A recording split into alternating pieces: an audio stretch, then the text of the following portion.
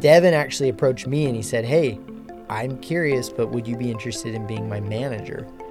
And I was like, I have no idea what it means to be the manager of a YouTuber. Like, that wasn't a title back then, right?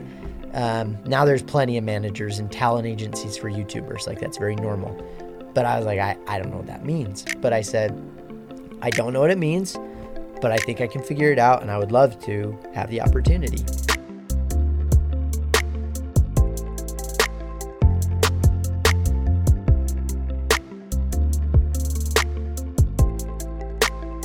What's up, everybody? Thanks for listening to Vail Media's Now You Know podcast. If this is your first time listening, thanks for listening. You're going to enjoy this episode. This podcast is all about highlighting and sharing the stories of people making an impact in the world and in our community, and they all have ties to Utah. That's what we're all about, is people in our own Utah community that are making big waves and splashes here and all around the world. So go back and check out all our other episodes. We've had cool people like Reno and Sunny Mahe. We had Colin Karchner, rest in peace. We had a bunch of NFL athletes, and just people doing big things. And so go check those out, download them, subscribe to our podcast wherever you're listening to this. I'm excited for you guys to listen to today's episode. Today's episode, we had Cameron Manwaring come stop by, and he blessed us with his wisdom. And if you know who Cameron Manwaring is, then you know that he's a boss. You kind of like already know his vibe and that this dude's a big shot. If you don't know who he is, that just kind of speaks to the genius of this guy, man. He's another one of those guys that if you were at a grocery store, you might stand in line right next to him, and you wouldn't even know that this dude is a big impactor in the world. For instance, in 2015, Cameron Manwaring was highlighted in Forbes 30 Under 30 edition of their magazine under marketing and advertising. This dude started out with a YouTube background here in Provo, and then he blew up. I don't know if you guys remember. There's a video with Cristiano Ronaldo, the soccer player, where he pretends to be homeless and he's playing with the soccer ball and he plays with the little kid. Cameron Manwaring, he's one of the guys behind the scenes on that one, making that video happen, which broke a bunch of records on YouTube. But he didn't stop there. He co-founded a company called Shareability in his 20s, and he sold it in his 20s. He's gotten involved with some cool real estate projects. I know that some of the things that are in the hopper, I know that he's always thinking of ideas and things to grow his business. He is 31 and has been to over 60 countries, speaking on stages, meeting and working with people from LL Cool J to billion-dollar science labs in Qatar. And he does that with his new company, which he's the CEO of, called Consulting Virality. This dude specializes in ideation and virality. When he came into the studio for our interview, he came super prepared and said, hey, these are some things that I've thought about. And he brought up ideation and virality. And when I first heard that, I was like, man, those are two pretty big mountains to tackle in becoming an expert, right? Like becoming an expert in ideas and what makes something viral or remarkable. And it was like, man, that's kind of just a lot to chew on. But this dude has this philosophy of not knowing something yet. He puts in the time, and he's down to put in the time to overcome whatever mountain is in front of him. And he decided to become a master of ideas and virality. And not the buzzword virality or viral, like your cat dancing. It's even deeper and more Zen type of meaning. And that's why I'm excited for you to listen to this, because it was super uplifting, super inspiring. It made me feel like I could pick whatever big subject in the world and become a master at it if I'm down to put in the time like this dude was.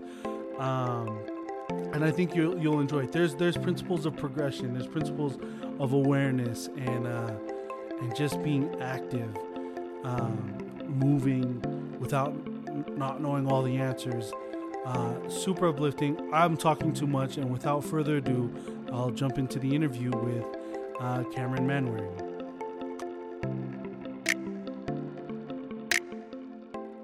What kind of kid were you, man? Were you always a go-getter type kid, or? Yeah, I was a weird kid in that I was that way. Like I didn't really have like a rebellious teenage phase or anything. I was like the perfect Boy Scout, like literally my parents would punish me where if I didn't, clean my room, I wasn't allowed to go to like church or Mutual or something. Like, right. Yeah, I was weird. Like I remember one time when I was probably like 12 or 13, and we'd have state conference and in the Church of Jesus Christ of Latter-day Saints, what is it, like every 6 months or something? We'll have like a state conference. So it's a bunch of congregations, and usually they'd split it up into like 2 sessions, right?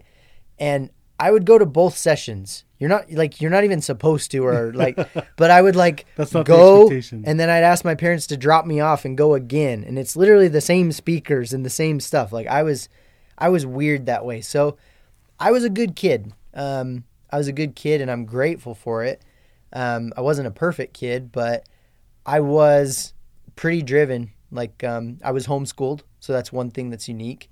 Kind of homeschooled before COVID made it cool. Yeah.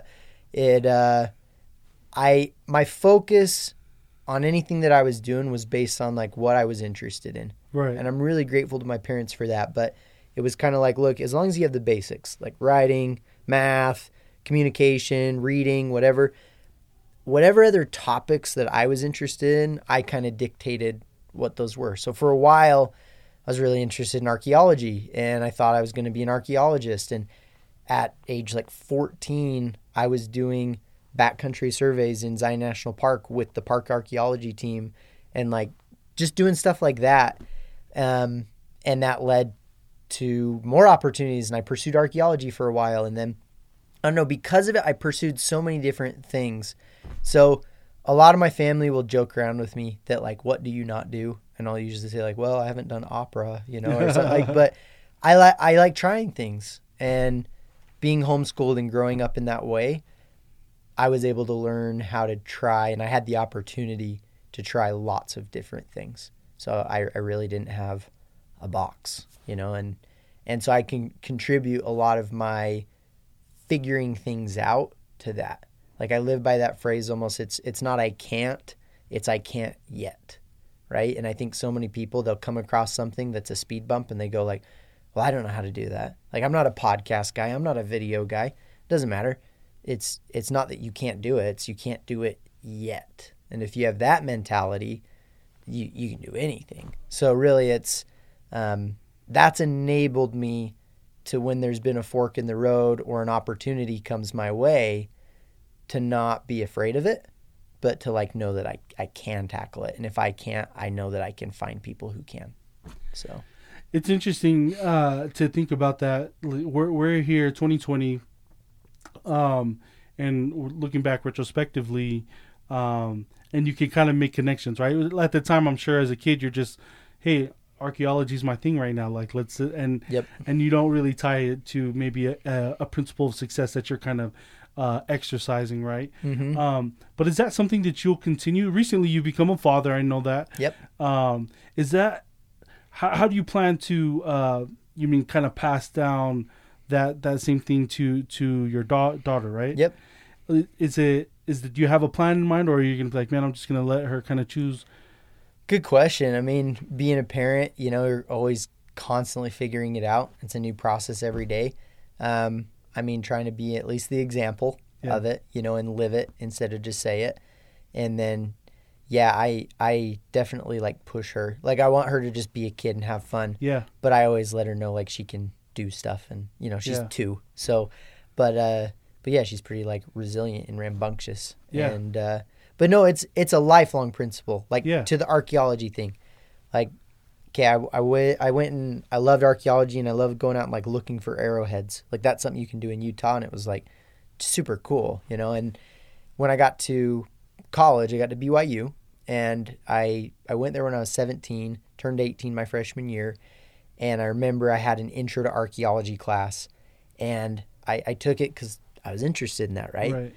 And the professor at the end of the class, he was like, hey, next year, and he was just kind of like telling about the department. It's like next summer, we're going to Petra in Jordan, and we're doing for all the graduate students an archaeological field study where we're going to be excavating tombs and doing all this stuff. And I went up to him after class and was like, hey, I would love to go to that, like go and be part of that. And he's like, oh, sorry, like you have to be an archaeology major and blah, blah, blah. And I was like, okay, cool.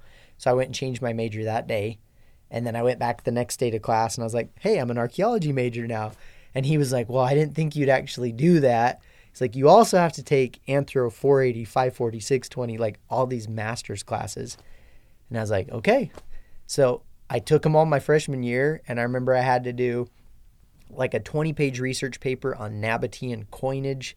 I had to like translate ancient Aramaic like scripts and writing and translate it into English and do all this like crazy stuff that there's no way or reason I should have been able to do it. But again, I think anything's possible, and especially with today's resources with the internet and everything, like there's nothing you can't learn if you're willing to learn it and if you're willing to then do it, So yeah, it'll be part of my life forever. And that kind of, I guess if anything, that kind of shows where I came into what I am now, because there wasn't any course for YouTube or virality or ideation, right? Like there wasn't anything at the time 10 years ago plus that taught that stuff. So I think without that mindset of I can't do that yet or I can figure it out, then I definitely wouldn't have gotten into the career that I have or had the experiences that I have. Right, man. And I think that's a good segue to kind of maybe hop into that. But before that, I kind of want to unpack this mindset that you have. Is that natural? Like, do you think you're just born with like, because that mindset is such a powerful one, right? Like when you explain it, how you just explained it. Yep. It sounds like anyone reading this story, or if you're hearing this story, you're like, man, that kid's going to be successful, right? He's just like, the professor says this, and that's where people stop. Like, I'm not that major. Dang it. I wish I could have went. It would have been cool. Whatever. I'll go on with my life. And you know, I mean, there might not be anything wrong with their life, but like, then you switch, and then he says, okay, here's a class. And it's easy to see where it's going, right? Like when you list it, you can kind of predict like, he's probably going to end up going on this trip, like, because he just wants to go on the trip this bad. And then so when I'm thinking about it, I'm like, man, it's just this kid's mindset, man. He just decides what he wants. I'm wondering, is that natural or can that be taught? It's a good question. We'll talk about things like ideation or creativity, and a lot of people think like either you have it or you don't. Like I'm just a creative person, or that's just the way my brain is. I don't believe in that. I think there's a lot of things that you can learn. Probably one layer beyond it that I would attribute to anything of being able to do that, right? So like, I think everyone kind of gets the principle that like you can do whatever you want to do, or you can learn anything, right? Like I think we get that. Then there's the self-control of actually doing it. So this is where I think it can be learned, and it's not just you have it or you don't. But I have a lot of friends or family or people that have struggled with things like substance abuse, right? And when you're judging something like that, you can have religious reasons, moral reasons, whatever. But at the very end of it, for me, it comes down to, do I have control of my mind and do I have control of my body, right? Like full control all the time. I make the choices. And it's deep. It's like, if I want to work on something, am I going to get up and work on it? Or am I going to sit on the couch and watch a show, right? Because one's easier and one maybe takes a little more effort. And so you do it with those small things, but then when it translates into big things, like you can choose to move forward with a company, but do you have the self-control and the willpower to stick it out for a year, for 5 years? Like it's hard, and there will be a lot of things there. So I don't know, in terms of, it's one thing to kind of have the mentality that anything's possible. I would say the part that I've had to develop and am still developing, and it's kind of, I don't know, it's kind of the goal of life, right? Is to have full control of ourselves, of our choices. Like if I want to be kind, I'm going to be kind. If I want to like work on this project, I'm going to work on it. If I want to sleep, that I'm going to go to sleep instead of stay up and do X. Like, just control over ourselves. I think that's something we should all strive for in life. And the better you get at that, well, then you can get a lot done, right? You can, you can accomplish a lot of things if you actually have the self-control to like stick certain things out or be principled, you know? Yeah. Yeah. Jeez, that's powerful, man. I'm wondering, and I'm going to kind of be ADD and jump around here. Yeah, sure. Because I feel like that's probably going to be the most valuable, and so I'll probably jump. Maybe we'll talk about principles or your story, and then kind of these two golden nuggets that we want to cover. But today in 2020, by a lot of people's standards, kind of generally speaking, blanket statement, take it for what that is. You've achieved success, and I'm wondering, in trying to unpack that, like, has your definition of success changed, or is it still the same? And you're like, I haven't even got to where I want to go.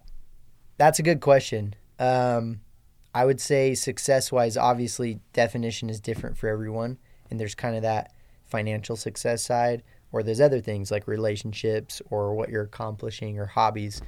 I felt really successful, and mostly because of where I've been able to land with like family and relationships. I've had success on the business side, and that's usually like the indicator that you'd pull people in here to try and learn things, right?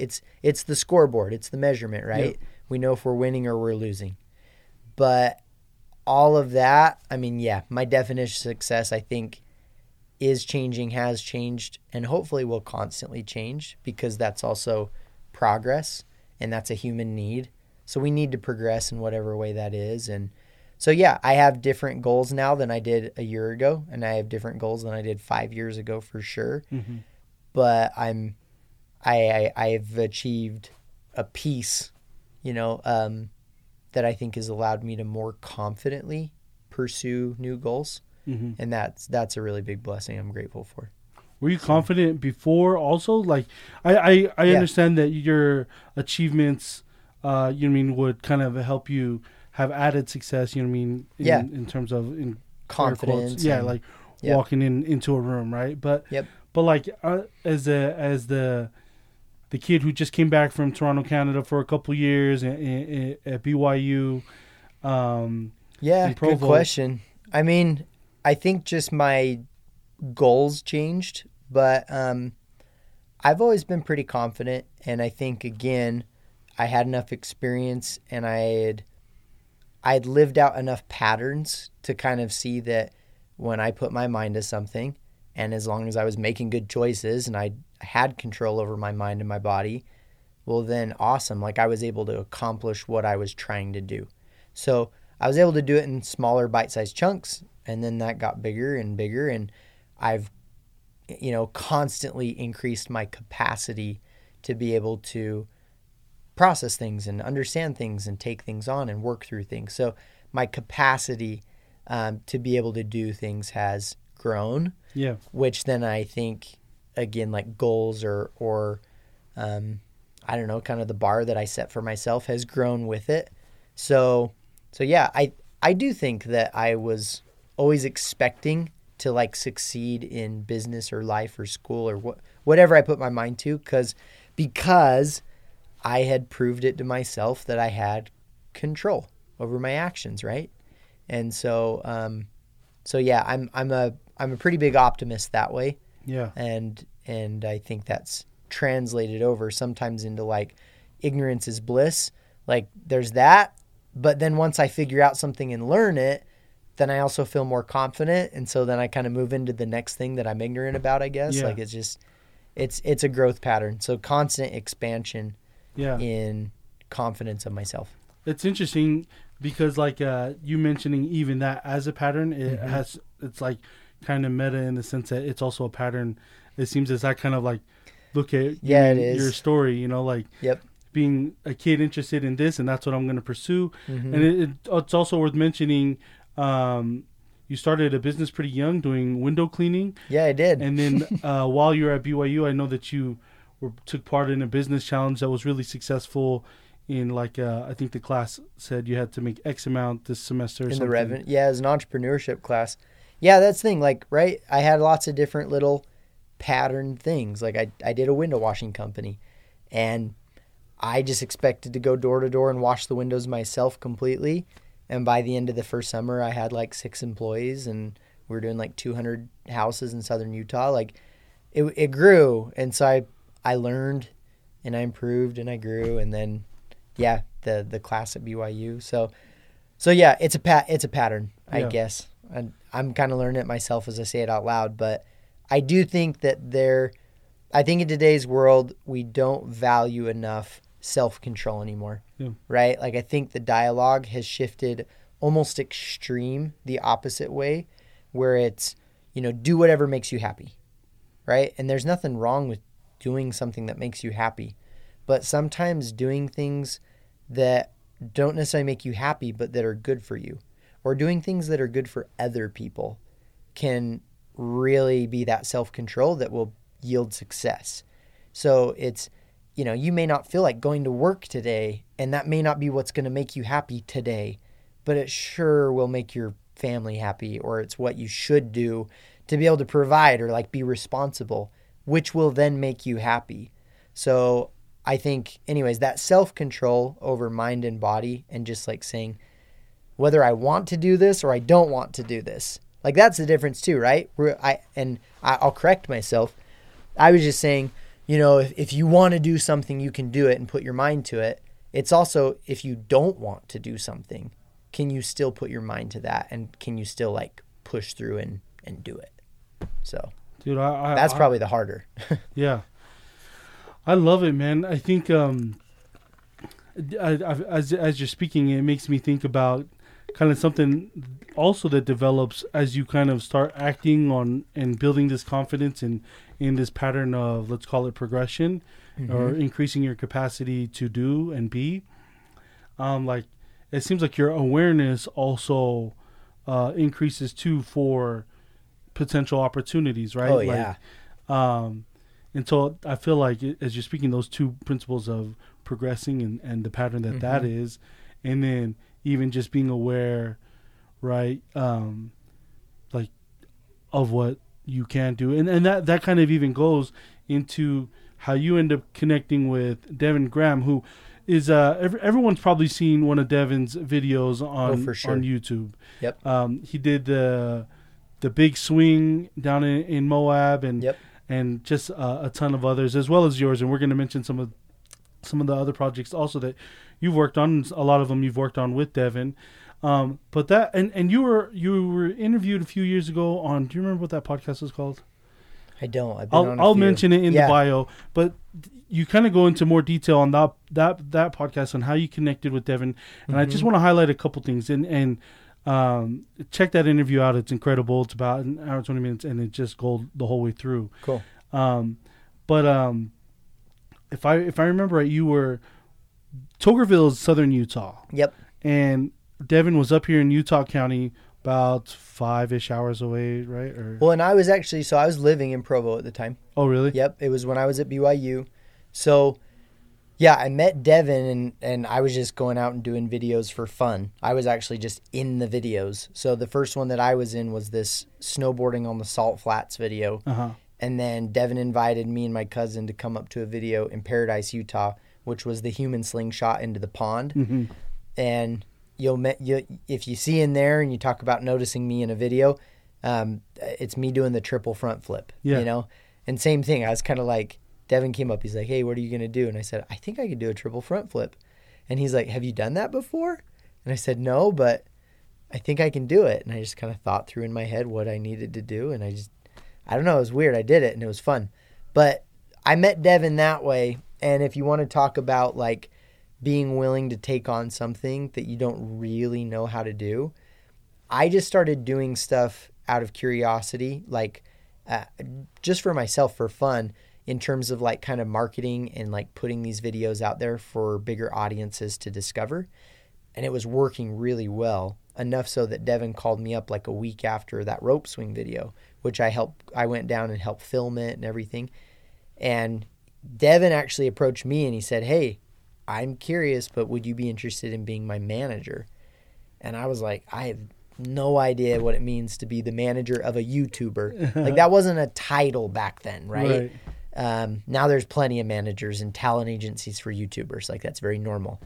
But I was like, I don't know what that means. But I said, I don't know what it means, but I think I can figure it out, and I would love to have the opportunity. So I could have just said no. I could have been like, I don't know how to do that. Sorry, man, whatever.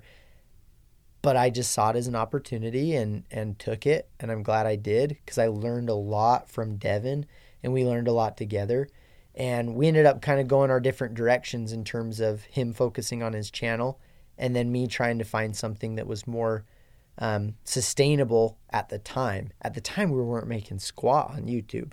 So my small percentage of revenue share with Devin, it just wasn't enough to be sustainable. And so I started looking for other projects to try and help support a family, right? Right. And so yeah, anyways, that took us different directions that way, but that was really the catalyst for what got me into figuring out, like, why does this video succeed in the way it does? Like, why is this one going viral and why is this one not? Why do people click on this video and watch it but not share it? Why do people comment on this video but they don't like it? You know, like, what's causing all these different things? And there wasn't anything to teach that at the time. I really had to just kind of say, I don't know yet, but I can figure it out. So this is going to be an interesting point, and I think this is going to be our segue into kind of covering the first of the golden nuggets. But before that, I want to just note, just kind of, or highlight another, let's call it a demonstration of a principle of success. The opportunity that Devin, when he reaches out to you and says, "Hey, Cameron, can you be my manager for this channel or whatever?" It came from you guys were in a car ride or something, and you had actually, just in talking, like you and I are talking, just said, "Hey, have you ever thought about, maybe twisting and turning things this way or that way?" And and if I remember right, he was like, "Well, some of those things I think will work." And I only bring, and is that right? Did I paraphrase that correctly? No, I mean, in the early times when we were talking, that's kind of what piqued my curiosity. I was just asking him questions and asking how it worked and why he started it and what he was doing and how, and that triggered ideas and thoughts on maybe what we could try differently. And yeah. I think that's the only reason why I want to highlight that, because I feel like a lot of people get immobilized by fear of, something that they can or can't do, right? Like, we're filming this interview, right? And you're in air quotes, if it's not politically correct, sorry, a YouTube guy, like a film guy, and we're just like, man, this is gonna be like, he's gonna laugh at our little setup, you know what I mean? But like, but I think there is kind of something to just kind of putting yourself out there, and that's something that everyone can do. Everyone can have a conversation about something they're interested in and ask questions. And so I think it's just important to highlight for someone who has an interest in something, be curious, and it's okay to ask questions to people. Curiosity is a great word. Like, really, like, be curious. And I think here's one thing I'll say about the word curious. There's, how do I put it? So when people are, like, even with what you're doing with a podcast, right? Like, probably one of the best qualities that you could have as someone who's, like, hosting a podcast is curiosity, right? It's not fake interest or whatever else. It's real curiosity where you actually can be curious about someone else. A lot of couples, they would learn well to do this. If your spouse is having a hard time with something and they're expressing different things, don't just try and solve the answer, or don't just try and, like, respond right away and with what you want or with what but be genuinely curious. Like, you may think that you have the answer, or you may know, but when someone expresses something, be curious, ask more questions, and be genuinely curious. And when you do that, you're going to get real results, right? Like, a lot of us can, like, try and network or try and, like, ask mentorship questions and things like that, but we're kind of already prepping, like, the answer in our head, or we want to look good, right? We want to, I don't know. Yeah, we want to look good. Selfishly, we all want to be like, oh, like, my question was a good question, or I hope I give the right answer. Right. But be curious and like just don't be afraid for whatever the answer is, not the right answer. Or so. Yeah, curiosity. That's a good one. Well, thanks for sharing that, man. I Yep. think that's another important piece to highlight because I couldn't agree more. Now, moving back to you, this point where you decide you're going to part ways and you decide to kind of just understand, what we're going to talk about is this. Is this fair for me to say this is kind of the beginning of you kind of diving deep into the subject that is virality or Yep. being viral, right? Yep, it was definitely the beginning.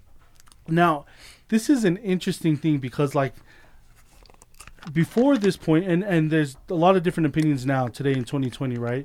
But to be viral, and what year was this about? 2011. 2011. So to be viral at something, before you kind of start, and there wasn't really, you're really one of the pioneers in kind of understanding virality. Yep. It was just kind of a shot in the dark. Yep. If you were going to be viral, you had no idea if you doing the Macarena in a baby diaper in the middle of Walmart went viral. You had nothing to do with it. You just, enough people laughed at it, and that's just what being viral was back then. Very much an accident. Yeah. Yep. And what you did is you kind of, and I've had conversations with some of our mutual friends. I know what you did is, in how I would word it is, you kind of break it down to a science, being viral and understanding that, and that actually leads to what you do today, right? That's Yep. Today you consult in helping people understand virality, right? But to me, even the word virality seems relatively new. I'm sure it exists, you know what I mean, it was in the dictionary before, but Sure.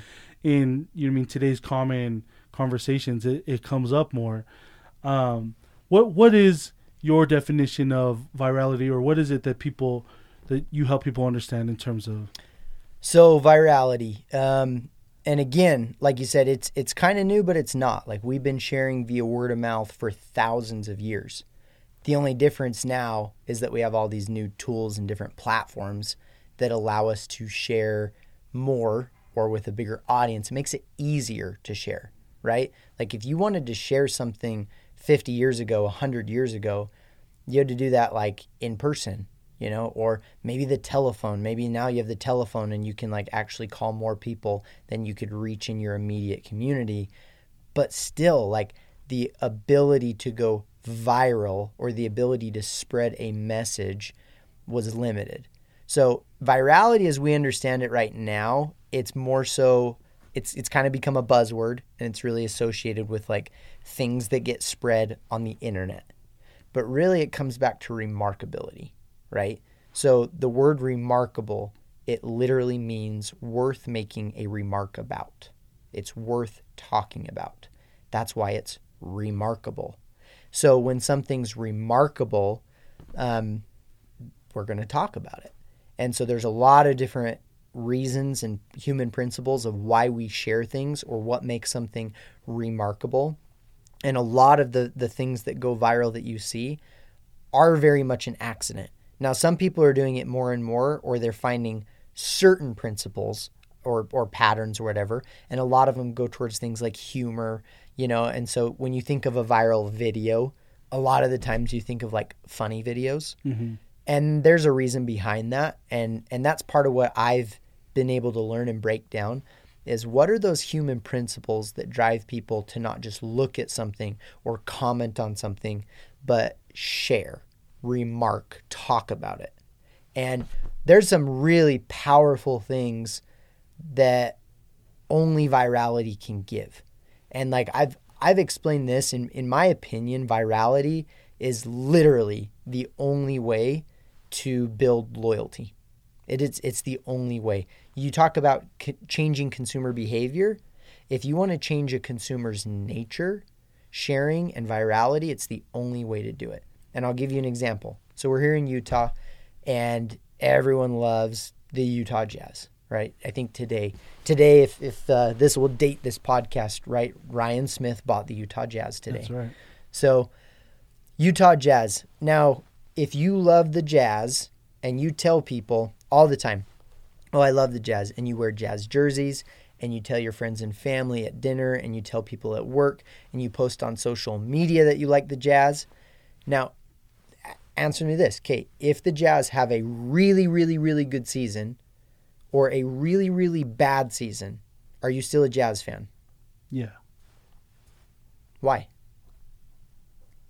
I just love the Jazz, man. Right? And part of it is this. Okay, I just love the Jazz. Now, why would you, if they have a really bad season, still be like, I love the Jazz? Well, we have this human innate desire within ourselves to remain consistent with what we put out into the world, right? It's powerful. So if you say, I'm a Jazz fan and I love, love, love, love, love the Jazz, then it doesn't matter if, again, they have the best season or the worst season. The chances of you remaining loyal have grown exponentially. So in today's climate where there's so much competition, so much, right? There's always someone cheaper, better, faster.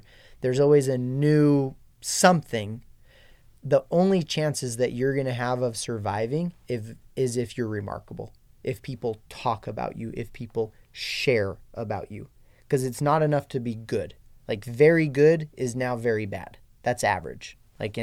So that's something that I think more companies would be really smart to pay attention to, is it's not enough to just create good products, great products, services, whatever it is that you do. You have to do something that's worth talking about. Because if you can get people to talk about you, no matter what it is that they say, their chances of remaining loyal to you go up like crazy. So there's a lot of companies that have done this really well. Like two that I love sharing. So Tesla, okay, kind of obvious. But Tesla has a $0 marketing budget, right? Everything's based off of let's put the budget into the product itself to make the product remarkable. And then people are going to talk about it for us. And not only going to talk about it, now they're going to remain loyal to our brand and purchase from our brand. Where other companies are going to create something that's good or great, but it's not remarkable inherently or naturally. So now what do they have to do? They have to put millions and millions and billions of dollars into marketing and promotion and interrupting people to get them to even notice that they exist. So it's very backwards. And if you look at like the global budget of ad spend, it's like $400 billion per year. Not even the cost to create advertisements, just the ad spend. And imagine if then you took that and you put it into the product itself.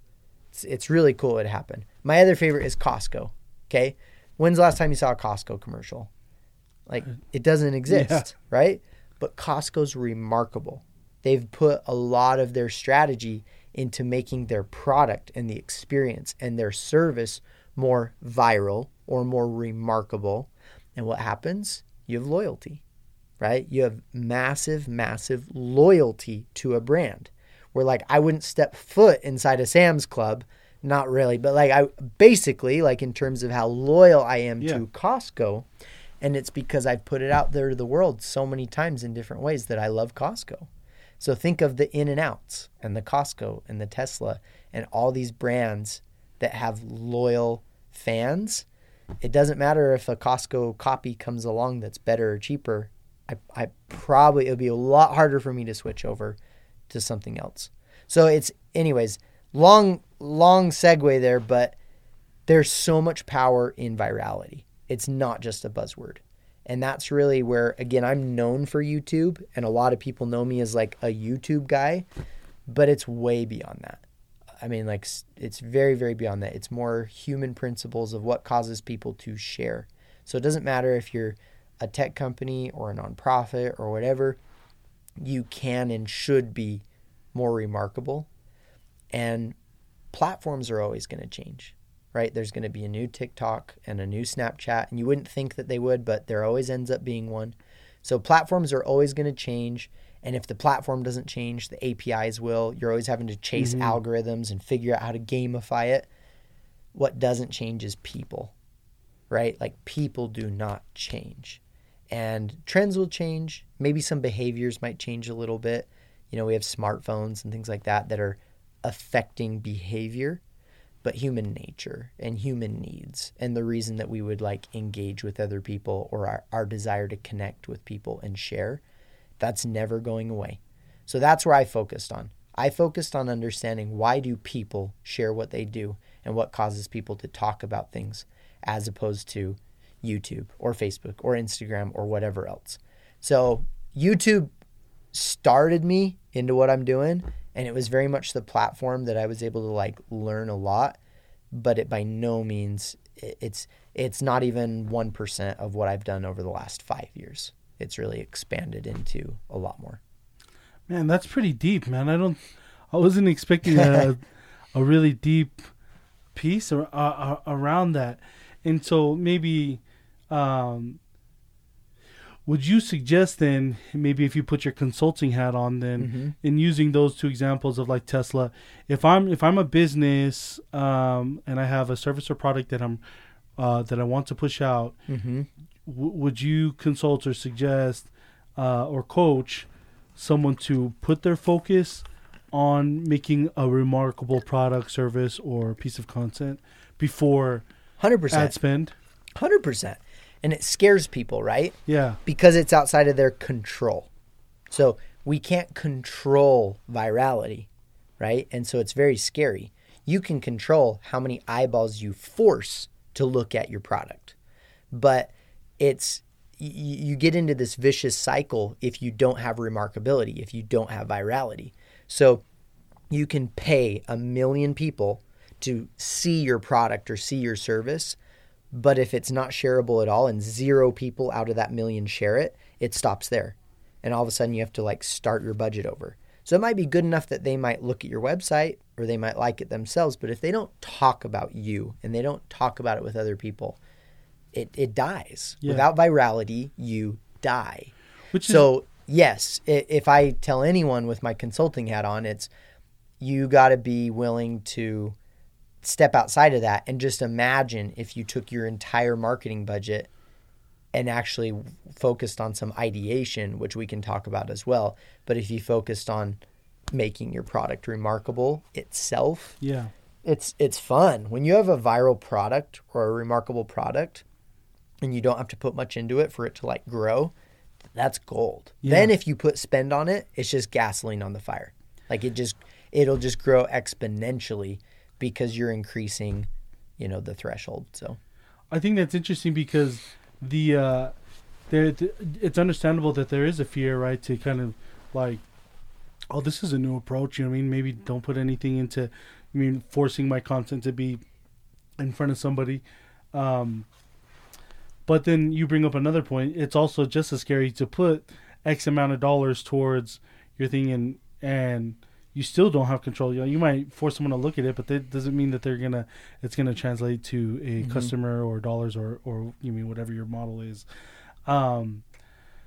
This question can probably help us segue into this other piece, and then I'd maybe even bounce around between the two, because I think this is really going to be the meat or gold behind our conversation today.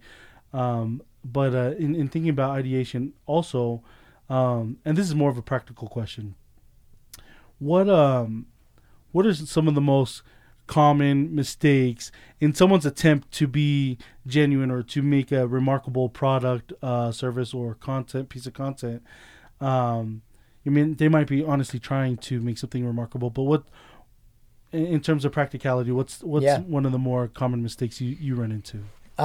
It's just that people have crappy ideas. Like, that's really what it is. And we can talk about this, but it sounds harsh, but we learn how to be doctors or dentists, or we learn how to be athletes or lawyers or even film directors, media. We don't learn a lot about how to come up with ideas, right? Like, what's an idea? What is the definition of an idea, right? Like, it's things in your head, right? But that's literally this is our body. This is our brain. So any business, anything that happens, any decision in life starts with an idea. It's formulated by an idea. And so there's things like psychology and things like that maybe kind of delve into the human mind and neuroscience and how things work.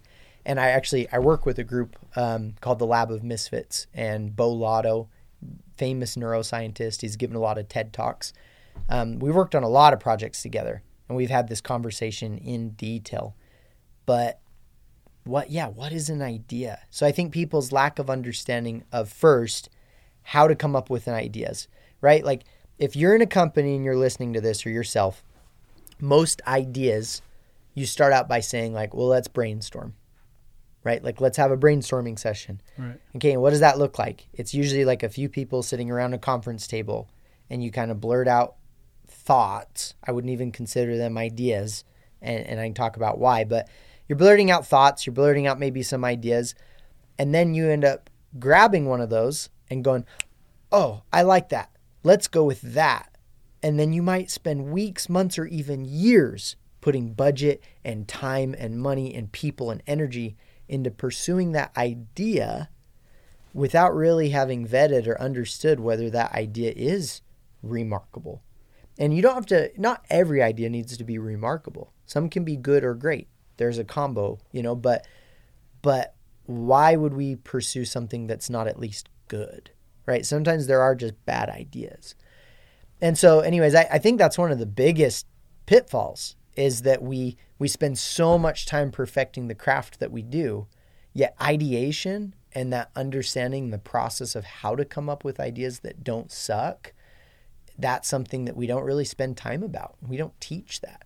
And it's another one of these things I've had to just kind of figure out, but I figured it out really well. And so we have our team now where we'll go and do ideation for huge companies all over the world and come up with ideas based off of the goals or whatever they're trying to do.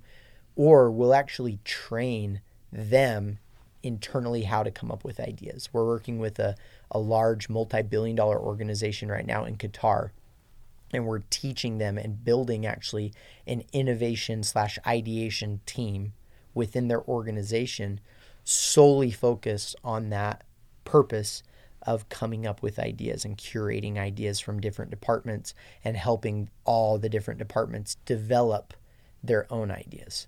So anyways, biggest pitfall, that was a long answer for you, but people don't know how to come up with ideas, right? We put a lot of time and effort into pursuing something, and how we got to that process is also probably really accidental, right? And so while creative flow and ideation is a lot of times an accident, we can be more accident prone. At least we can try and make you have accidents more often. So, dude, that's so deep, bro. Is maybe too deep? No, Okay. no, not even, man. I think Does it make sense? 100%, man. I think it's interesting, and you know what I mean. And I don't want to tackle this now because there's a good flow going right now. But part of me is baffled that someone would even want to take on. You know what I mean? That seems daunting. Let me try to understand virality, which you mean to me, like the layman's definition of is like, you don't understand it. It just happens, right? Like, but someone trying to understand that scientifically almost is thing. And then even the idea of understanding ideas and ideation, and you know what I mean, where that's just, you're right, a brainstorming session, that, you know what I mean, that is, I've participated in many of those, Yep. And so brainstorming, I'll touch on that real quick, and I don't want to lose your thought, but brainstorming is broken, right? Like, if you're still using the word brainstorming, that's probably a pitfall in itself. Like, it's not that the word is bad or anything. I still talk about it, but the setting that we do that within is so broken, right? Like, you're sitting, again, around a conference table, and there's usually an authority figure or a boss there. And what do you want to do selfishly? You want to remain in good standing. So even just the way that we come up with ideas, or the environment that we come up with ideas, is so broken that it limits creativity immensely. Because you don't want to throw out ideas that are going to make you look dumb or that aren't the right answer.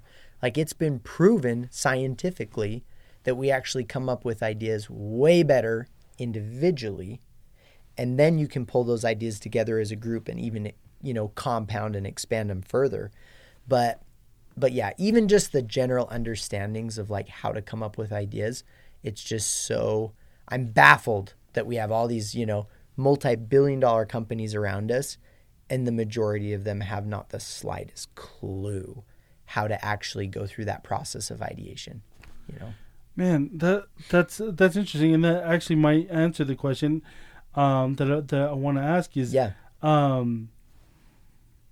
what then should be the first paradigm shift or glass breaking moment of kind of breaking outside of what my thoughts are of an idea, right? Because I very much fall into probably this group that you're talking about that doesn't really pay no mind to ideation or ideas themselves for what they are, right? It's just, I have an idea, let's go to IHOP or something. And I might consider that. But it sounds like you've, I'm very surface level, if that's my understanding, and it sounds like you're in the deep blue ocean. And I'm sure there's a series of thresholds that you need to break through to kind of get to where you're at. But maybe for again, just the average person like me who's kind of first hearing about this idea, what should be kind of this first shift in my thinking in what an idea is or ideation? I think the first thing is just to recognize that we don't maybe give the right amount of time or energy towards ideation, right? We think of it as an accident. We think of like, I had a great idea. And we do have great ideas. But there's usually situations we've put ourselves in that I think we're being very subconscious and we're not being conscious about how we're getting to that idea. We've all had a great idea. All of us. Everyone's experienced phenomenal ideas. And sometimes we'll talk about, oh man, if only I had done this idea. Now that goes back to us like pursuing things and doing things. But that process of ideation. So like being aware. So like I'll give you one example kind of where it started for me. I was doing all these viral videos, right? So I've done over 150 videos and campaigns that have done at least 1 million organic views on their own, right? And some of them into the tens and some into the hundreds of millions of views. So my ability... And organic views means you didn't pay... No paid. To put that in front of anyone. No, that's just organic. Some of those they would put paid to compound it because, again, it was shareable. So why not put gas on the fire if it's actually shareable? But out of those, over 1 million views each organic. So that right there, again, is like, okay, I'm good at coming up with ideas that can go viral. And I figured out some of these things with virality.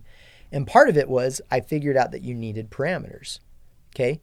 But then I also started looking and I was like, where do I get all my ideas? And so one thing I just started noticing patterns, right? I get most of my ideas in warm water. Okay. So talk about like environment. There's a lot of factors. And if you think about ideation, if I was to compare it to like an Olympic sport, right? Like it's our brain. So if you're going to be like an Olympic athlete and performing a certain event, then why not with ideation to train your brain and your body and put yourself in that environment to be able to perform really well? Same thing. Okay. That's the way I look at it.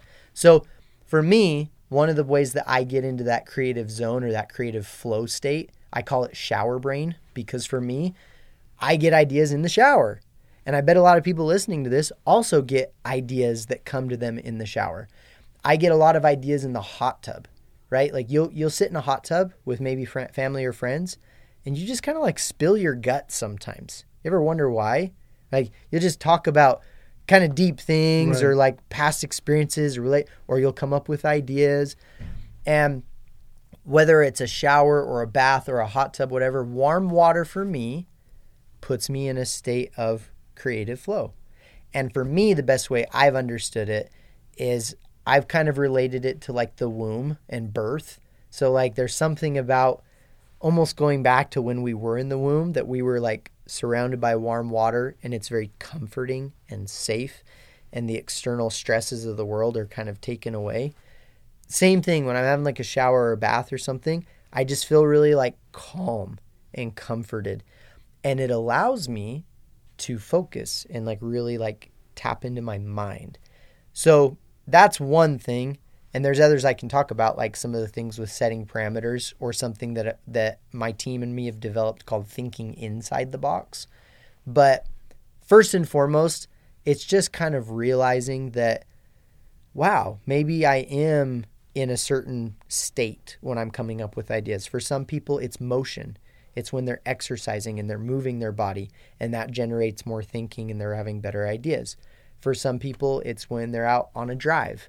For some people, maybe they're out hiking or something. For some people, maybe it's just complete silence in a room by themselves. For other people, maybe they have more ideas come to them when they're surrounded by people, right? And they have like all these different catalysts and triggers and thought starters because of other people. So figuring out your shower brain and like where your creative flow comes from, I think that's first and foremost, and it is different for everyone. But that's part of what we do, is we train people. How can you get into creative flow? And then we also go through some processes for like how to come up with ideas more effectively. You triggered kind of just a thought, right, in my mind, because it's like I think when someone might first hear that, it might sound foreign and kind of like, wait a minute, you're telling me if I get in warm water or whatever your thing is, and it kind of sounds just off the wall, and even myself, as I hear that, I'm like, okay, that's as I try to process that and make sense of it, I'll realize like it's actually not that foreign at all, because like, right, as a former athlete, right, like there's always these new diets or these new exercises. Let's go in the cold chamber or whatever. Yeah. And we're doing all these things. You're changing your state, right? We do all these things to enhance my performance on the football field or on the basketball court or whatever your thing is. This is just your brain. The same principle, yeah. Ideas come from your brain, and your body's the vessel that supports your brain. Yeah. I mean, that's another big part of it, right? We train on this and talk about it. If you aren't mentally healthy, if you aren't physically healthy, how could you expect, emotionally healthy, how can you expect to come up with good ideas? Or at least consistently?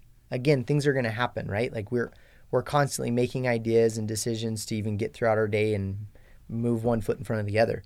But to really do that consistently and at a more competitive level, you have to be healthy, because your body supports the energy that goes to your brain. If you don't get good sleep, if you're not eating good food, how can you expect that you're going to be able to come up with ideas? And so when we do ideation sessions, and we'll do like offsite, like intensive weekends where we'll come up with ideas, we're like super mindful about the sleep we get, about the food we're eating.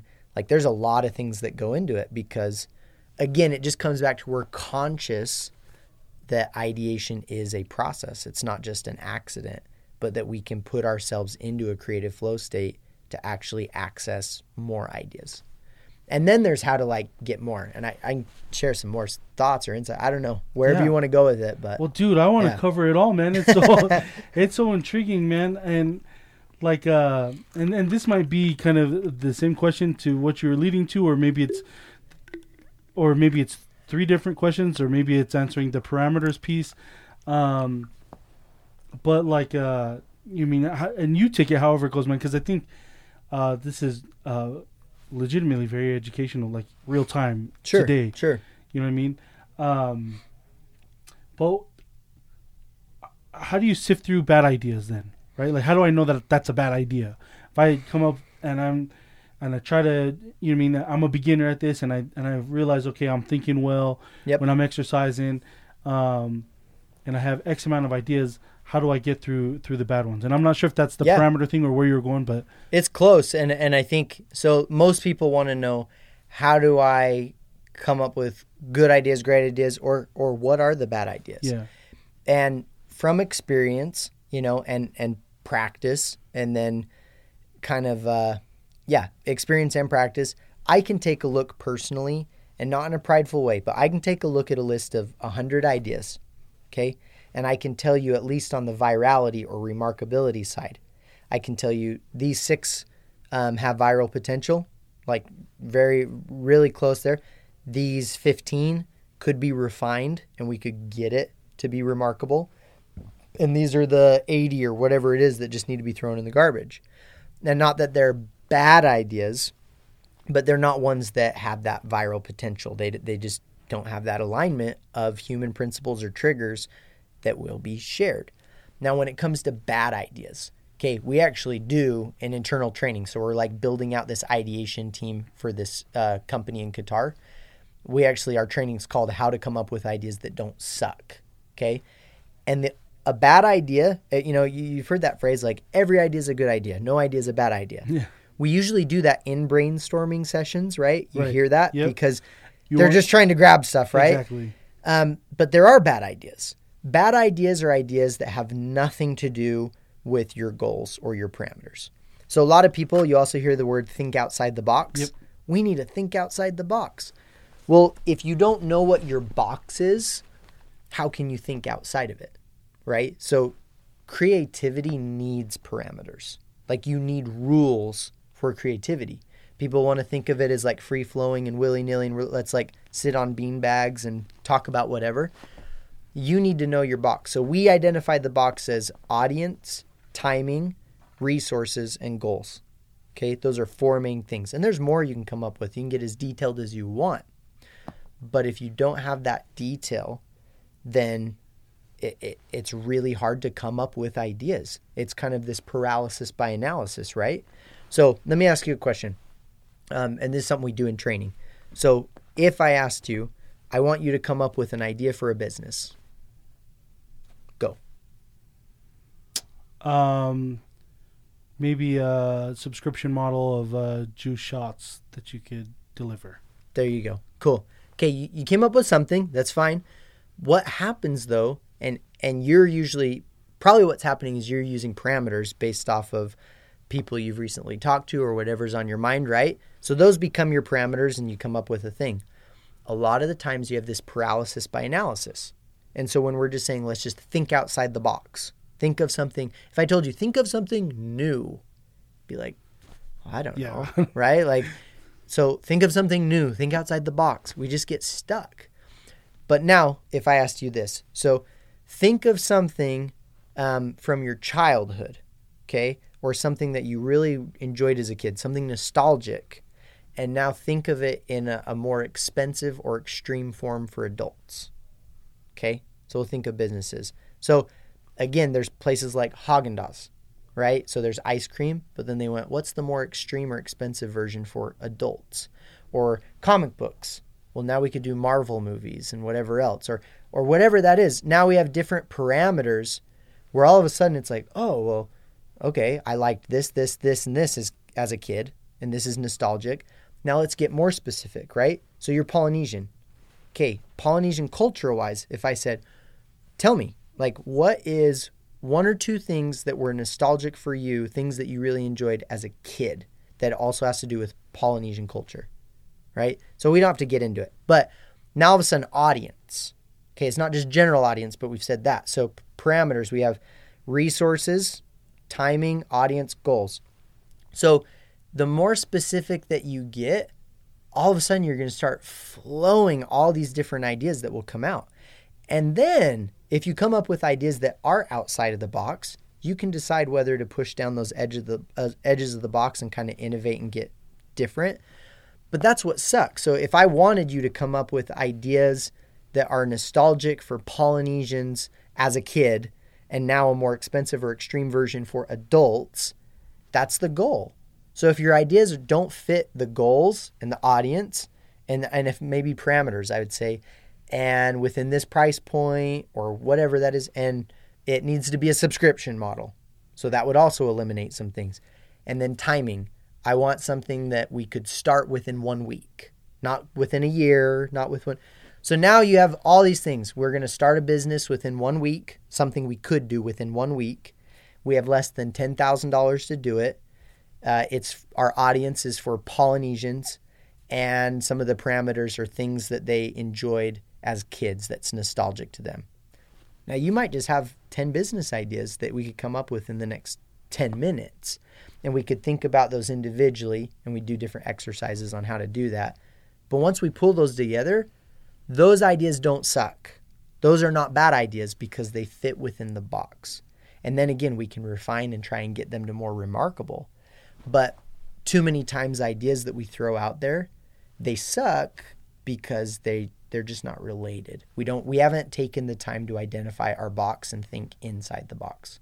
So parameters and rules drive creativity. And a lot of people think it's the opposite, right? I'm not a creative person. I'm very organized and I'm very OCD and whatever. You actually might be really good at ideation and creativity because you need structure. Yeah. Dude, I want to maybe rewind a little bit, and this just to prove your point about, you know what I mean, I feel like I'm you know what I mean, definitely converting to, you know what I mean, this mindset, right? But when you asked me the question about what kind of business, to prove your point about ideas in a brainstorming session, that was an answer that I thought of when I was in college. That if someone, you know what I mean, it wasn't, and it was another kid's thing, and I just kind of shifted it. It wasn't a real. And when you asked that, my thought immediately was what's going to be a good answer? You know what I mean? And you're trying to do something to impress, right? It wasn't real. It wasn't a true idea, right? It was also, what is the definition of good or bad? I didn't give you any definitions. I just said a business idea. Yeah. So then where do we actually define, was that a good idea or not? Yeah. Right? So, dude, how can you give a good answer? Exactly, right? This is so crazy to think about it in this way. And this is what, because to flashback, when you were with Devin, then you kind of start focusing on virality. You were part of a company called Shareability, which, and this is probably mentioned in the bio, where you started to have, you know what I mean, a bunch of success. You worked with Cricket, the John Cena video on YouTube that everyone's probably aware of, and that was after I sold the company. Oh, really? But yeah, Shareability did that within months or whatever after I sold it. Cristiano Ronaldo. Yep. You've met some really cool people. Yep. In this, and I think what's interesting is just kind of unpacking these things that have never really been unpacked, right? I feel and I don't know, I wasn't really alive much in the 80s, right? I was an idea, but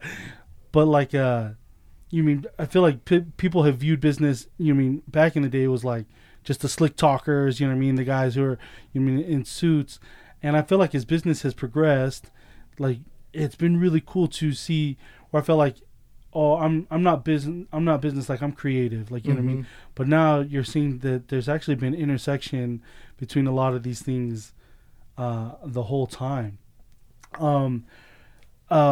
You have talked about I want to talk a little bit about Shareability, not the company, but just sharing or something that's remarkable.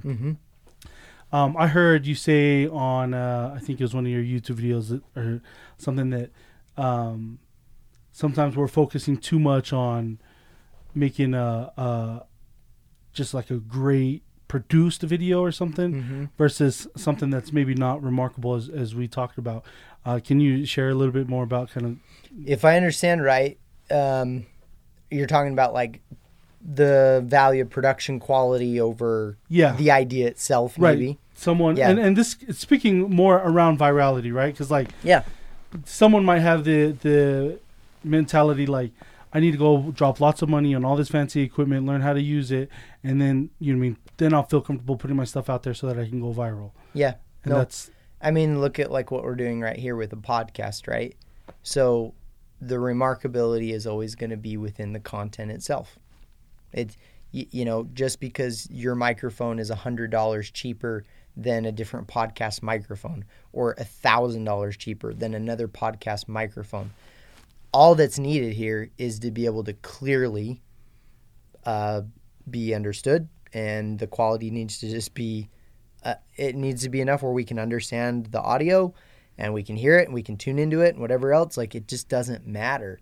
Now, you know, when it comes to video, it depends, right? If you're going to watch like a big cinematic movie, then you probably need like big cinematic cameras. But if you're just trying to get across the principle, you might be able to do that on your iPhone. So again, it really comes down to the idea. And I would say that ideas are so much more powerful than any money or budget or equipment ever can be, right? Like the same principle with if companies would invest their budgets and their focus and their energy into better products and more remarkable ideas, then they wouldn't need massive budgets on all the other stuff, right? Like when we go higher in budget, it's almost to compensate for a bad idea. That's really it. Yeah. It's kind of like, well, let's make our office look fancier so that we can attract people to work here. Now that's true, and maybe that can be something remarkable about your office. But if your product or your company was just really remarkable inherently on its own, it doesn't matter where you exist. People are going to want to work with you and find you, right? So whether it's your employees, whether it's your customer, whether it's, dating, whatever, right? Like you're going to drive a fancier car in the hopes of attracting a girl.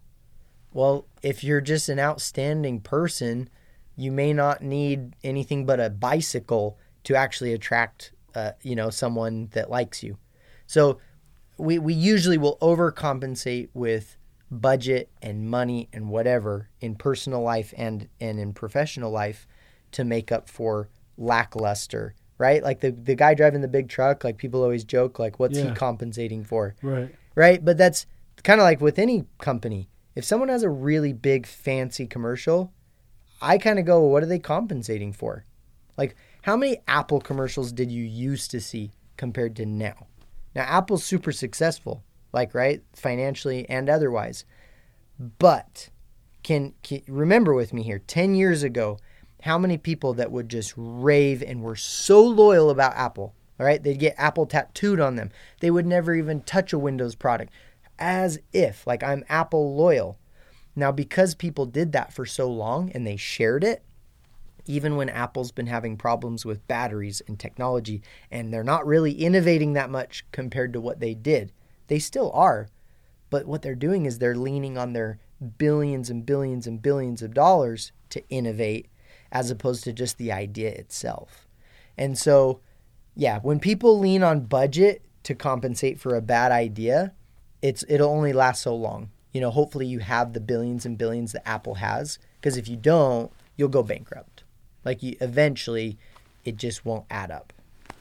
What's another exercise that someone can do to get into? We talked about a creative flow. Yep. And I'm guessing that means just kind of when you're on, right? Like, tell me this. So like what do you think? I was telling you kind of mine is warm water, and everyone experiences it differently. But if you had to think, and try and identify, where do you get ideas and when do ideas come to you? Like, when is that? Where is that? What are you doing when that happens?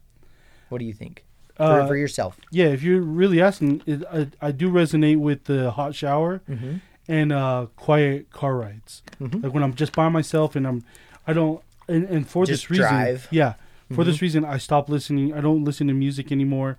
I have a few things I listen to in the morning on the way, just as more routine. Yeah. But then really, and I drive a lot, and those are kind of where you can focus and let go and be awake. Yeah. Yeah. Be present. Well, and it's funny because I've heard this from some people, and it's funny that sometimes you almost have to be doing something like driving, which if you don't drive right, you'll die. Right. So it's almost that your brain that maybe normally would wander is at least focused enough on one thing that it allows you to have more focused thoughts. So it's different with everyone, but I've identified a few that myself and my team have kind of researched and feel good about, but nature is one of them. I think that people are more creative in nature. Scientifically, nature's proven to, boost memory. It also will help people to feel more calm. So you talk about a calm, quiet car ride, similar result, right? Like for you, it might be the car, and for me, it might be a hot spring or a hot tub. nature in general is a pretty good environment to be able to access creative flow. So that I think there's a lot of power there. And I don't think that there's any, coincidence that even in Utah, of all places, that we have a lot of people coming up with a lot of great ideas. I think we're in a really good environment where we can still access nature. So nature, travel's a big one, right? So like, what are ideas and how do we come up with ideas? You can only come up with recipes based on the ingredients you have, right? Like whatever's in your fridge, you can only make whatever you got in there. Well, and same with experience. So if you have a lot of life ingredients and you've experienced a lot of cultures and companies and people and places, you're going to have more ingredients to be able to use to formulate ideas. You're just going to have more to draw from. So the more you do this podcast, if you keep doing this podcast and you interview 100 more people, just that alone, you're going to have more ingredients to pull from that can help you generate better ideas and get into that state. So travel can be a really good one, right? It gives you new insight into things that you may not have ever been exposed to or thought of before. Motion is a really big one. So I think when the body is moving, that motion creates emotion and it stimulates our brain when we're moving. I walked in here today and you see people walking over on treadmills, and kind of the trendy thing is to have your treadmill desk. Yeah. Everyone can kind of roll off their tongue, oh yeah, it improves brain activity. It's like, good for you. I don't think we think about it enough, and it's not just a treadmill, but whatever physical activity. I got a friend, I'm not going to mention him. He sold a big company here in Utah Valley. He's told me before in privacy that his best ideas are when he has sex. Okay? He's like, when me and my wife have sex, he's like, all of a sudden, she lays down and almost goes to bed. And I'm like, that's me. He's like, I'm just sitting there writing down ideas for companies and stuff. And I'm like, yeah. So I just say that as an extreme, that motion, it depends on everyone. Everyone kind of figures out their own thing. But creative flow or shower brain is what I call it, that creative flow state. It's different for everyone. So motion, what else would I add in there? Mental health, emotional health, physical health, right? Think of your body as an Olympic athlete, and that if you're going to train for a sport, to compete in a sport, how can you train through your diet and your exercise and getting good sleep to be able to have a healthy, solid brain that can come up with ideas? And if you're going to do ideation beyond one category, ideation for yourself, for your life, for your company, if you're going to do ideation for other companies, even more reason that you need to be exposed to more things, have more ingredients to pull from, as well as be really physically and mentally fit to be able to get through it, because it's hard. It's grueling. Do a full day of podcasting, you just be drained. It doesn't mean that you went out on a run and you ran all day and you're so tired. You're just mentally spent. So being aware of our brain power, you got to be in a good state. And anything else, I can't remember if I'm missing a category or not right now without seeing it in front of me. But anyways, in general, creative flow, and getting into that shower brain state, it's very individual. And for a lot of people, without even coaching or consulting or whatever, you can figure it out. It might take you longer to figure it out, but it is individual. For some people, a shower doesn't do that for them. They actually are in and out, and they don't. I'll sit in a shower for an hour and just be able to think. I don't know, it's where I can relax, so, but some people don't come up with ideas when they relax. Some people come up with ideas when they're running or doing something crazy. So, anyways, I've said it in 20 different ways now, but I appreciate individually, it's very much an individual thing. And I think if you're just aware and conscious of it, that you'll see the results start to change and put yourself in that state more. 100%, man. Yeah. I mentioned the principle of awareness, in the beginning, and that's also what came to mind. I think even as you're speaking, right? I think, and I'm sure everyone listening to this will relate. Everyone probably like me, when they were just hearing you speak, goes back to their time, right? When you mentioned nature, I was like, dude, that's right. Like nature's another one, like, you know, and you kind of like you think about where this place is of creative flow for you, or that environment. And I think what I love, one of the things that I love the most about what you're doing and the impact that you've made is that, man, before today, all that has just been dismissive, right? Like, it's like a time where I'll get in this and I'll think, and I might, you know what I mean? And it might be even a spiritual experience like in nature, and I'll might say a little prayer, but like, it can really be so much more. Like, the experience can extend and even, you mean, translate to tangible, a tangible reality. And I think that's like the mind blown part of what you're sharing is, I think everyone probably listening to this thought about their place. Mm-hmm. And I then, hope so. Yeah. And then, but it's like, after that, most 99% of us probably just, oh, that, you mean, love that. Like, that was cool. Like, you know what I mean? I was out by the water and you know what I mean? But it can really, there's been this piece of maybe our lives that, you know, we just had dismissed. I'll start wrapping it up with a few of these questions. But I'm wondering, like, in part of my due diligence and trying to prepare for this, like, and I followed you on social media for some time. Like, I remember there was a time, like, you've had some cool experiences, and for everyone, this is a plug. Go follow Cameron Manwaring on his social media platforms. You're really humble about it, and you don't talk about it, but you've had some really cool experiences, met some really cool people from all industries. Like, you just mentioned like a science lab or billion whatever. Like, you've met celebrities. I saw that you hung out with LL Cool J one time. Like, so it's like, you know what I mean? You've kind of dipped in a bunch of different pies, but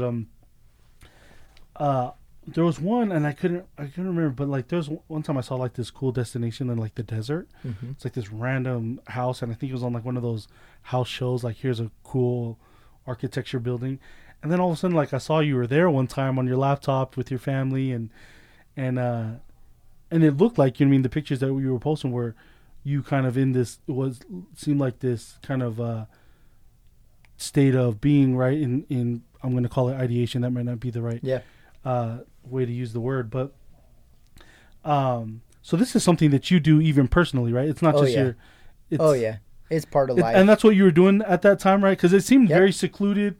And as you're sharing that, that's what came to mind. I was like, man, I remember when he was at that place that I saw on TV, and you're just kind of like, there's this huge window, and you're just kind of in this. And even me looking, I know what you're talking about, yeah. Even me looking at that picture, I was like, man, I think I might come up with some ideas, like, you know what I mean, just pretending that I'm there. I was, we were working on a project for hospitality that was actually in the Middle East, and that was a place in Utah called Amangiri. It's pretty cool. And so we went out there, and I was focused and had my box and my parameters working on ideas for hospitality.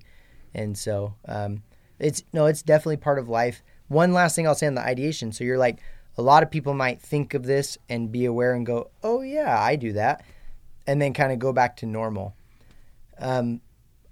I personally think, and I think that we get a little bit focused on the things that we're surrounded in the most, but I really do honestly think that people who grow in their ability for good ideation and creativity, that's something that's not going away, right? Like, AI and automation is taking over so many different jobs, and not in a scary way, not like iRobot, but if we talk about like 10, 20 years from now, I would wager that probably 60, 70, 80% of all jobs that can be automated will be. It just makes sense. Yeah. And it's good. Like, it makes sense in the right things. Like, if you're an accountant, right, if you can automate a lot of the different processes of crunching certain numbers and making sure things add up, do it. Like, take away the monotonous, type stuff so that you can focus on more strategy, right? So it's good. It's good in some things. But then there's other areas, like, let's say healthcare. Like, even if you could automate the healthcare for yourself and have a robot take care of you in your old age, would you really want that, or would you want human connection? And the chances are we still will. So even if we can automate things, there will be things that will have human connection. But here's where I'm getting to. I think one of the very, very strongest talents that you can have, that anyone can have in the next decade, is the gift and the ability of discernment, okay? And the ability to come up with ideas, creativity and ideation. Because, robots are not going to be coming up with the most remarkable ideas.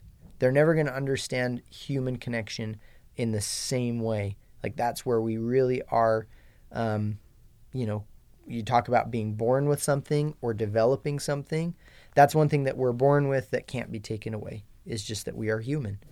And so the ability for discernment, like discerning between right and wrong, discerning between fake and real, discerning between which opportunity we should take this way or this way, like discernment in leadership, relationships, whatever. That's just something that's like really, really powerful if you can develop that more. And then ideation. I just think that, again, it's the one thing that automation is not going to take away. We're going to need people to come up with good ideas, great ideas, remarkable ideas that then may end up getting automated. You talked about your subscription for the juice company or whatever. That might get automated, but the idea won't. So yeah, it's important. I would say don't be idle in that one. And even if you're not going to like study it to the depths, like that's fine.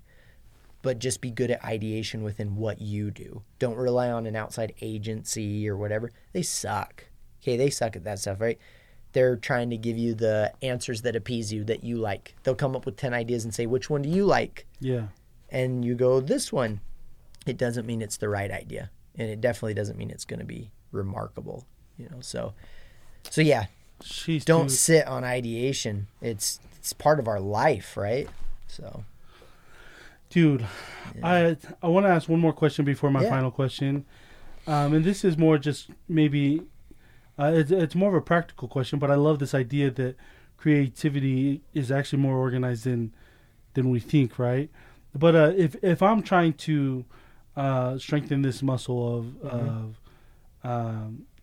creating and coming up with remarkable ideas, viral ideas,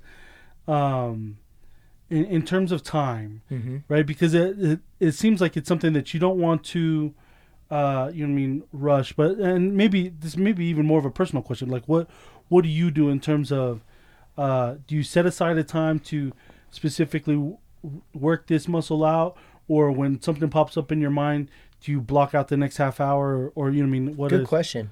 Both. I always try and, I encourage people that we train and that I work with to always carry something to be able to write ideas.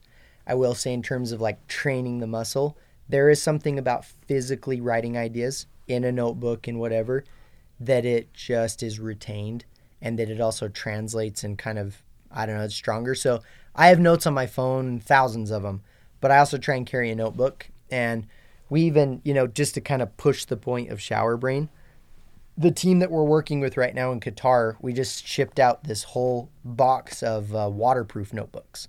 So it's paper, but it's all waterproof. And so I joke, you can do it on the toilet or in the shower or whatever. Wherever you have ideas, capture them, because that's kind of where it starts.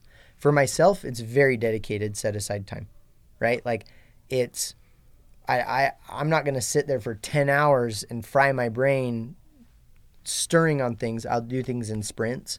So usually it's very intensive and very focused, and a lot of preparation in terms of what are those parameters, what are those rules that I can fit within.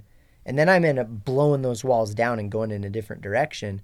But I always start with parameters. I start with rules, and practice. Just practice. Like, if you don't even have things to come up with yourself, which I would say is false, because everyone should have reason to come up with ideas, whether for your personal life or professional, right? But even if you think you don't, think about it for others. Come up with rules and parameters and stuff for coming up with ideas as if you were for a different company. Man, Cameron, this has been so beautiful, man. It's been a beautiful conversation. Thanks, man. And super uplifting, super glass shattering in terms of breaking old paradigm shit, old paradigms and shifting them to new ones. But I have this last question for you, and it's the question that we ask everyone, and we got to wrap it up. I know we're over You're time good. for you. I want to respect your time, but man, when you consider everything, and your journey is so crazy, man. You're only 31, like, and you have a lifetime of experiences already and knowledge that you picked up. But when you consider your journey, everything, and then we bring in the principle of gratitude. Mm-hmm. What are you grateful for when you look back? Gosh, so much. I've been through a lot, and I mean, again, I think some of these things we could do another podcast sometime. Be happy to. I'm grateful for a lot, and I've had a lot of life experiences that have gotten me here. So for everyone listening, you kind of hear always the end result, right? Without seeing a lot of the stuff behind. But I've gone through some really hard stuff, and I'm grateful for all of it. I'm grateful for the good and the bad. I talked about at the beginning kind of having that perfect Boy Scout, whatever life growing up. And it's not quite the same anymore. Not that I'm not focused in that way, but the experiences that I've gone through, whether they were my choice or not, they've helped me grow and develop and learn. And I think as part of it is, instead of letting certain things kind of dictate my direction of going, well, this happened to me, and because of that means it's going to be this way for the rest of my life. I go, it's just not yet, right? Like this might have been happening, and this might be my reality right now, but it doesn't mean it has to be. And maybe I haven't overcome it, but I just haven't overcome it yet. And so always looking for that solution and kind of that moving forward. So I'm grateful for all of it, man. Like I really am a grateful person, and that's been a powerful thing in my life for sure. So I like that that's a question that you ask people. There's a lot to be grateful for. That's my paralysis by analysis, right? You got to give me some parameters of what I'm grateful for, because I'm grateful for a lot. I'll speak to you after this. But ladies and gentlemen, Cameron Manori, thanks for coming, man. Happy to, man. Anytime.